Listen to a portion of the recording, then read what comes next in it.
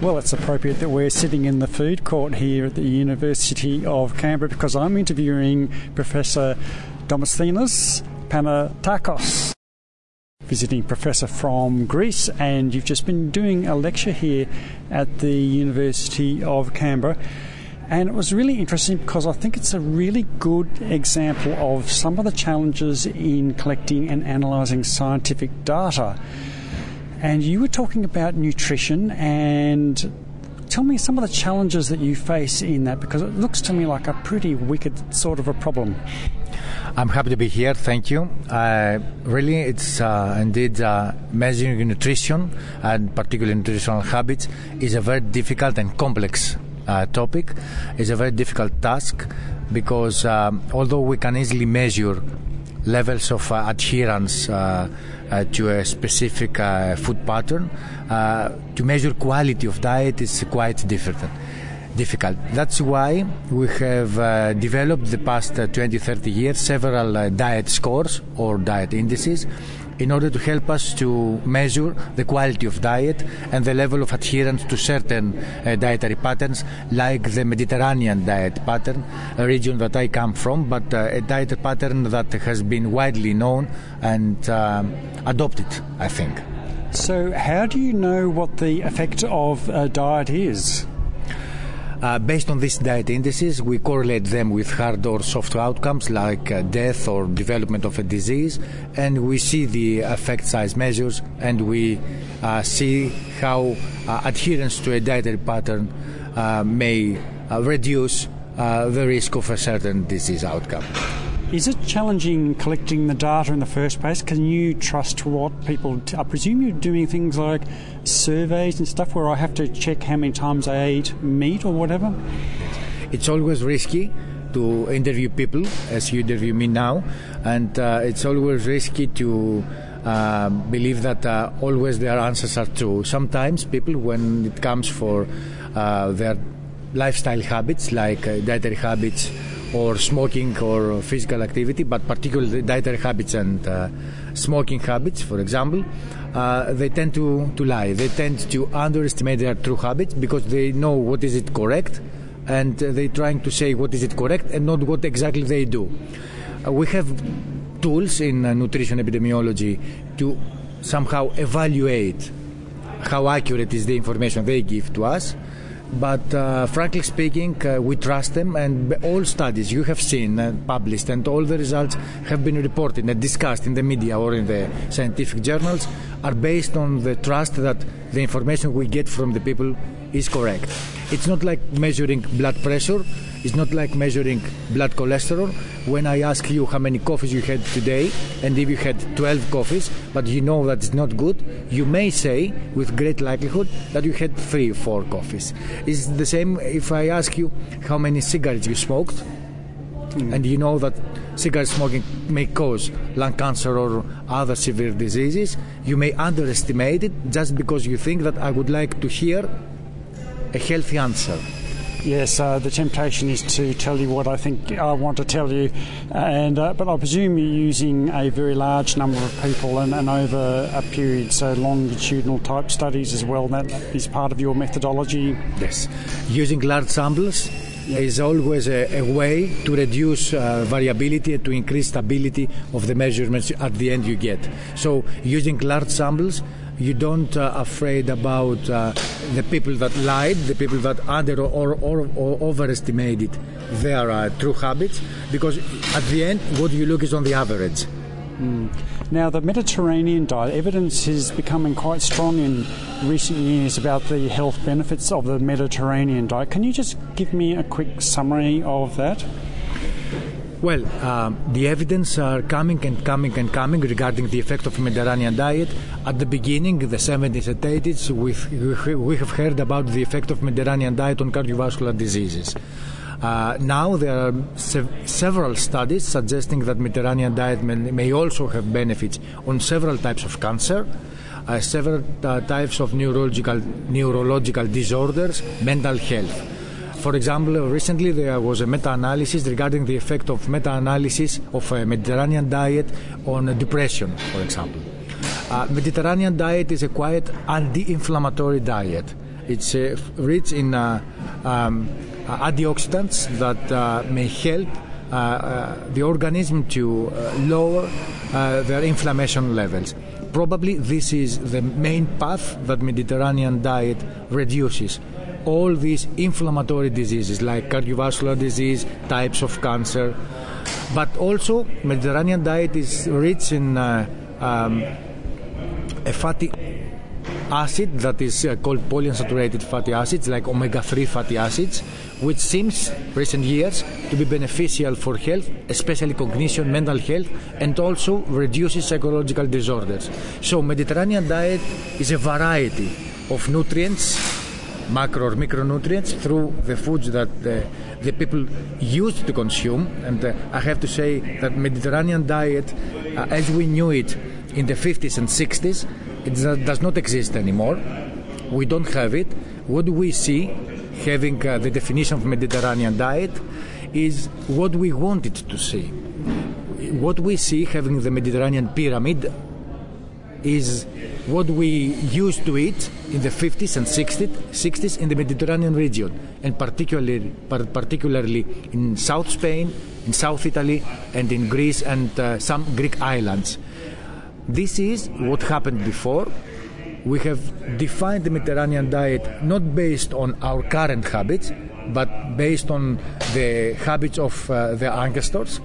And now we're trying to measure this healthy dietary pattern through several ways, like Mediterranean diet indexes, and to see the level of adherence. What we have found in the Mediterranean Europe, in the regions of Greece, of Spain, of France, of Italy, is that the level of adherence to the Mediterranean diet is much lower than 60%. Can you just give me a brief summary of what the Mediterranean diet looks like? So if we were eating it right now or during the course of today, what sort of foods would they be? And you're saying it's changed over recent decades, and I'm guessing it's more red meat, food from fast food outlets and stuff like that. Is that right? The dietary habits of the people in the Mediterranean have changed. The Mediterranean diet is the same. The Mediterranean diet is what has been defined by investigators in the 50s and 60s, and it has been defined as a dietary pattern that includes daily consumption of fruits, vegetables, salads, and cereals. The only added lipid was the olive oil, nothing else. We didn't have butter or margarine or whatever. Moderate consumption of fish, of eggs, of other fish products, seafood, etc., and very rare consumption of meat and meat products and red or white meat. This was, in general, the definition of the Mediterranean diet, and this is the definition we have still now. However, the question is, do we achieve? Can we say that we are close to this dietary pattern that has been described 60 years ago? And the answer, as I said before, is that we are moving away. We are moving towards a westernized diet, not the Mediterranean diet. Even the people that we are still in the Mediterranean region. However, it's interesting that we have measured adherence to Mediterranean diet in other countries around the world where people are from the Mediterranean origin. For example, we have measured adherence to Mediterranean diet in immigrants from Greece or from Italy or from Spain living in the US, in Canada or in Australia, and we have found, and this is interesting, that their level of adherence to the Mediterranean diet is higher than the level of adherence of Mediterranean diet of the Greeks or the Spanish or the Italian people. So it seems that they kept their tradition when they moved from their countries of origin to their countries of immigration. Okay, so it's a big influence on your health, and health, of course, leads to aging. Now, you're involved with this very large worldwide study called the ATHLOS study. What's that? ATHLOS is one of the largest funded studies in Europe and European region. It was started in 2015. And it has been funded by the European Commission under the Horizon 2020 call. It is a consortium that includes 18 international longitudinal studies with approximately 350,000 of participants from all around the world. 39 countries have been included in this study, included Australia, countries from Europe, US, Canada, South Africa, Africa, North Africa, South America, etc. And in this study, in Athlos study, we are trying to measure healthy aging. We have developed an index that measures healthy aging, because healthy aging is a difficult task to measure. This index has been based on functioning, mobility, cognition, and emotional aspects. Can you give me an example of functioning? Yes. For example, we may ask a person, how easily can you, let's say, walk 50 meters without having any breath problems, or how easily can you go to the second floor of your building. Now, you're redefining, I think, what it means to be old. Can you describe what you mean by that? There is a tendency nowadays not to consider aging, older age, chronologically. There's a tendency to take into account the age not as a real number, but as functioning and cognition and mental health. So there's a tendency to move from the numbers to something else, to the ability of a person to be as it was a few years before or more years before. So would you say that was like a biological aging versus a chronological aging? Exactly as you said. It's now we're moving to the biological aging. We are trying to measure biological aging. This must be a very challenging study. You have so many people involved, so many countries. Are you finding that difficult? Well, since the data already existed, the only difficulty was to collect this data and harmonize them, because there were different studies from different investigators, and we had to collect this data, we have harmonized them, and we have calculated this healthy aging index in each of these 350,000 participants in order to have an idea about the levels of healthy aging in these regions and countries. Okay. Now, is it still too early to say what kind of outcomes you think you might get? We have already preliminary analysis and already presented in several scientific papers. We have found, for example, that the healthiest region according to healthy aging is Oceania, and particularly Australia, achieved 62% in an average of 2,000 approximately participants that included in the study we had. But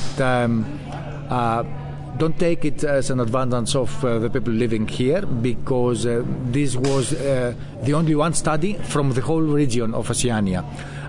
Regarding the other countries, we have found that the highest score in healthy aging achieved by Switzerland in Europe, and followed by Denmark, Austria, and the Netherlands, which scores approximately to 68% of the ideal healthy aging. So again, this must be a very complicated equation that we're looking at here, because there's so many factors that affect aging, and it could be government policy, could be amounts of pollution. Are you looking at the causes or why some populations do better than others? Exactly. This is what we are looking right now, and we have already revealed that one of the major factors that influence healthy aging is household wealth and education level of people. So social factor seems to influence very much healthy aging, followed by chronic illnesses like diabetes and hypertension and hypercholesterolemia, and especially the way the people managed it. Because management of diabetes or hypertension or hypercholesterolemia is one very tricky thing and very important in order to achieve a healthy aging. You can live forever with a diabetes, and if you could manage your glucose levels. And other factors influencing healthy aging were lifestyle behaviors like physical activity, smoking, and excess alcohol intake. What about social connectivity? Is that part of it? Yes. Well, we have not studied yet in this study, but based on my other studies, favored studies, my own studies that I have the privilege to supervise, we have found that the family coherence and social connectivity is a very important role in order to achieve longevity, and why not healthy aging also. Well, it makes sense to me. Now, how do you think this sort of research might affect medical policy, medical practices, and perhaps government policy? Well, we hope that it will affect at the end when we present the final report on a positive way. For example, if the government see that in order to have their population to age healthy, they have to increase their physical activity levels of the population. They may have second thoughts on how can they do this. So that might be like town designs, opportunities to walk and cycle as opposed to using a car. Is exactly, that sort of thing? Or creating areas that people can walk safely, can make sports activities or other activities, not necessarily sport, and that can afford it by anyone, because as I said before, social indicators and household wealth is a very, very important factor. So we want healthy aging for everyone and not only for the rich one. Are there any other key features of the report that you want to mention before we wind up? The only one I would like to put at the end is that nutritional habits seems to play a certain role in longevity, and we expect to play also a certain role, a significant role in this healthy aging approach we are trying to do. And it is a very challenging and important issue to pursue governments to move forward towards a healthy nutrition pattern that has reduced meat intake and all these cholesterol increasing products. Now, you may or may not want to comment on this, but raging hot in Australia at the moment is a debate about a sugar tax. Do you want to comment on that? Well, I keep always saying that why do we need sugar in our lives? Why do we need sugar in our diets? And we'll leave it at that then. And it's a great pleasure and a privilege to have you visiting us here in Australia. And thank you also to my friend Professor Nenad Namovsky, who has invited you. And I really hope you enjoy the rest of your stay. Thank you very much. It was really my pleasure, our interview.